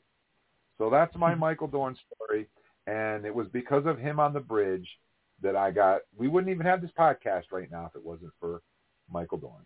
So thank you to Michael Dorn, and kapla to the mighty Michael Dorn. Anybody else have any Michael Dorn stories they want to share? I don't know if it's that one, but nobody that close. But I mean, he's definitely the guy who brought Klingon culture into the lexicon of us paying attention to it. So yeah, super cool. When I saw him on the bridge, I was like, wow, the enemies of the Federation. Not only are they our friends, but there's a Klingon on the Enterprise, and that simple thing. That one little thing, even though Worf wasn't a major character until Tasha Yar died, just having him there was enough for me to say, wow, this new show is kicking it up a notch. And here we are today. So pretty cool. All right, guys. So that wraps up our Star Trek birthdays. And we have some time for some Star Trek news. I got a couple of news stories that I've been saving up. So are we ready for some Star Trek news? Yep. Do it. Yep. Priority 1 message from Starfleet coming in on secured channel. Incoming transmission. Enter authorization code. Command codes verified. Define parameters of program. Level 9 authorization required. Specify parameters. Transfer of data is complete. Blank alert. Blank alert. Okay, I believe that the first news story I have is for Charles. Yep, and I will throw a little comment about something else on the end of it. Join the USS Cerritos with Star Trek Lower Decks Funko Pop figures. The wackiest characters in Starfleet are coming to Funko. The latest in the manufacturer's Jubilee Pop collection of vinyl figures will feature through of Star Trek Lower Decks and one of its deadliest enemies. Funko has revealed the first wave of Lower Deck Funkos. It will feature the 4 main Lower Deckers of the Cerritos, Brad Boimler, Beckett Mariner, Divana Attendee, and Stan Rutherford in Funko's inimitable square head style. Rounding out the wave is Badgie, the artificial intelligent anthropomorphic Starfleet badge with a taste for patricide. This is the latest in a small but growing collection of Lower Deck merchandise. The Star Trek Lower Deck premiered in 2020, the first Star Trek animated series in nearly 50 years. It's been well received with a 92% score on Rotten Tomatoes. Created by Rick and Morty veteran Mike Mahan, the Star Trek Lower Decks Funko Pops will be available soon. And also to throw in, as soon as I get it on my phone, that the Star Trek Lower Decks Cerritos Crew Guide is due out next Tuesday, the day we go on our next podcast. That book, who has been delayed, is supposed to be released next week. Woot. So cool. I'm looking forward to that one. Yeah, that does look like a good book. We have done wait up to a I think of the creature, our favorite creature. The Gorn. The Mugatu? Moopsie. No, Mugatu. No, Moopsie. Troubles. Oh, Moopsie. Oh, yeah. Yes. I was going to say, because then if I work it out right, it's like, okay, let's get Moopsie and Meep together. Oh, my gosh. Imagine those pair together. Yeah. Yeah. Yeah. Crossing universes. Star Trek has Moopsie. Star Trek has Moopsie. Doctor Who has Meep. Meep. Moopsie is just a genetically engineered tribble. It's kind of true. Yeah. So, David, you wanna wrap up the show with one final story, kind of a crossover kind of thing? Yeah. Who's a big fan of Nicolas Cage over there? Anybody? Face Off, baby. All right. Yeah, Face Off. Yep. But if you see a cage without a nickel, then you know what I'm talking about. So, Nicolas Cage is not down to join Star Wars franchise. I'm a Trekkie. I'm not in the Star Wars family. Nicolas Cage is not interested in joining the Star Wars franchise, be it a movie or a Disney Plus series like The Mandalorian. Cage, the unbearable weight of massive talent. So, sorry, my eyes are kind of all over the place. Anyways, the unbearable weight of massive talent. Co-star Pedro Pascal is the lead of The Mandalorian, and once said he wanted to recruit Cage onto the show. Asked about this, Cage rejected the idea of joining any Star Wars property because his loyalty lies with Star Trek. I'm not really down, Cage said, noting he grew up watching William Shatner as Captain Kirk and idolizing the original Star Trek series. I'm a Trekkie, man. I'm on the Star Trek Enterprise. That's where I roll. I thought Chris Pine was terrific in the movies, Cage continued. I think the movies are outstanding. I like the political and the sociological messages. To me, the science fiction is really all about, and why it's such an important genre is really, to me, okay, sorry guys, I'm messing this all up. To me, to me, what science fiction is really all about and why it's such an important genre is that really you can say whatever you want, however you feel. You put it on a different planet, you put it on a different time or in a future. And without people just jumping on you, you can really express your thoughts like Orwell or whomever in the science fiction format. And Star Trek really embraces that. Cage concluded, I'm not in the Star Wars family. I'm in the Star Trek family. Sorry for messing all that up. I was like, my eyes were kind of going all over the place. Well, it's always weird when like an actor is riffing on something that they enjoy, and then to try and read their words back, it's a little all over the place. So yeah. But for a second, I thought I skipped the line. I was like, No, it was good. Yeah. Well, guys, we have a caller on the line here to wrap up the show. Yep. I just looked down and I noticed we have a caller who's been online for about 10 minutes. So let's answer the phone. Uh-oh. I hope the caller's not too mad at me. Hey, good evening. Thank you for calling Trek Talk. And what's your name and where are you calling us from tonight? Kabbalah, my brother. This is Ray. Hey, Ray. What's up, buddy? Hey, Ray. And don't worry, I'm not mad because you know why? Because I just turned on myself. So I'm not mad. I'm not mad, y'all.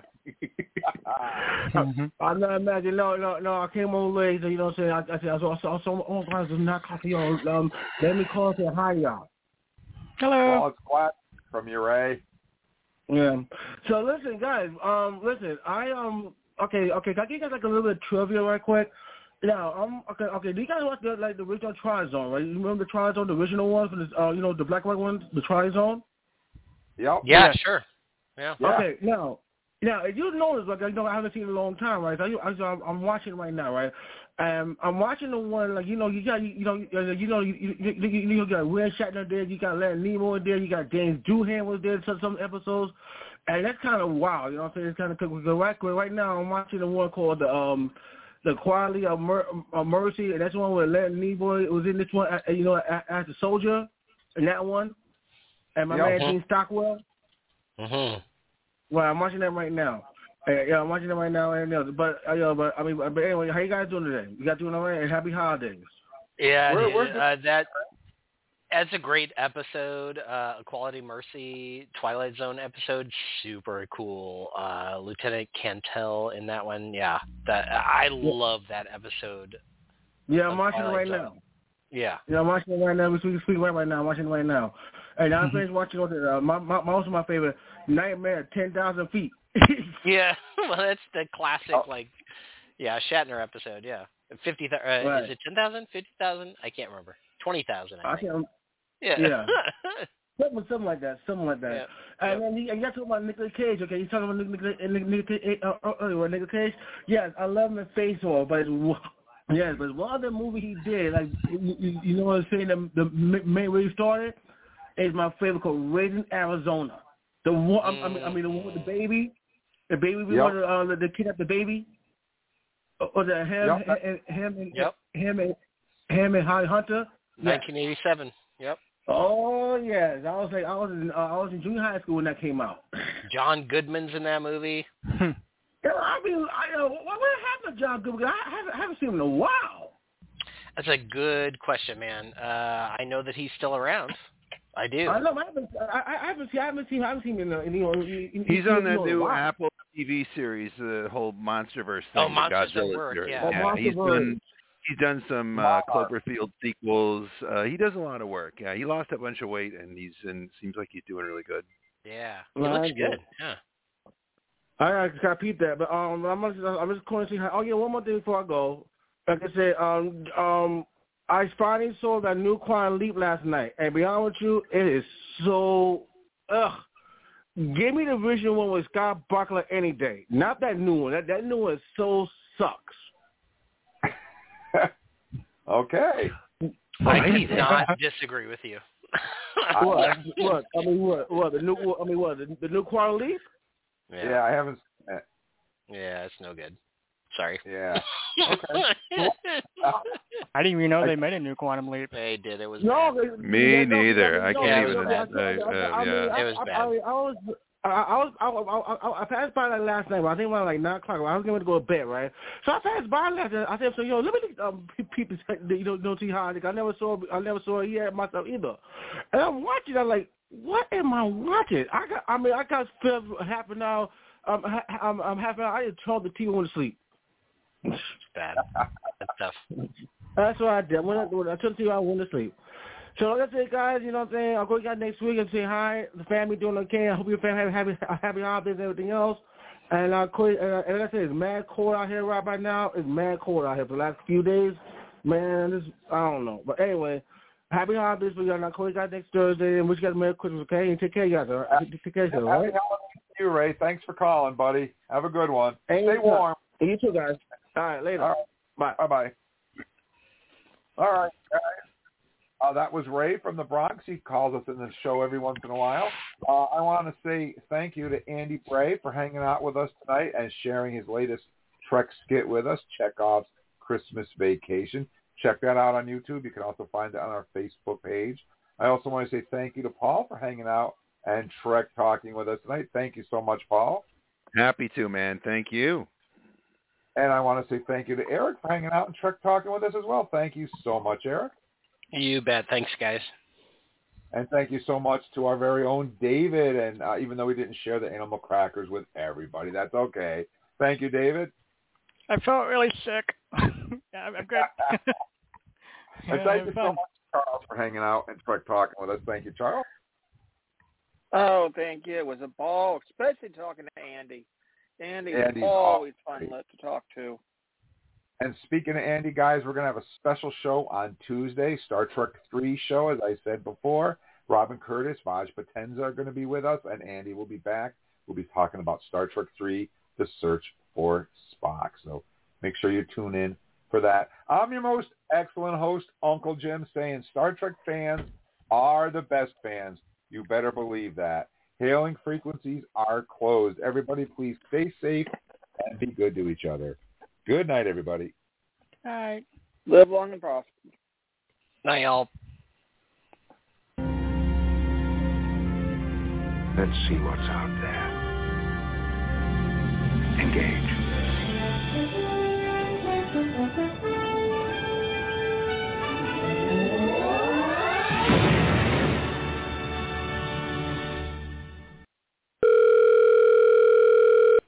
Hello. You have reached the Q Continuum. We are unable to get to the phone right now because we are busy living in a plane of existence your feeble mortal minds cannot possibly comprehend. Furthermore, it's pointless to leave a message because we, of course, already knew that you would call, and we simply do not care. Have a nice day.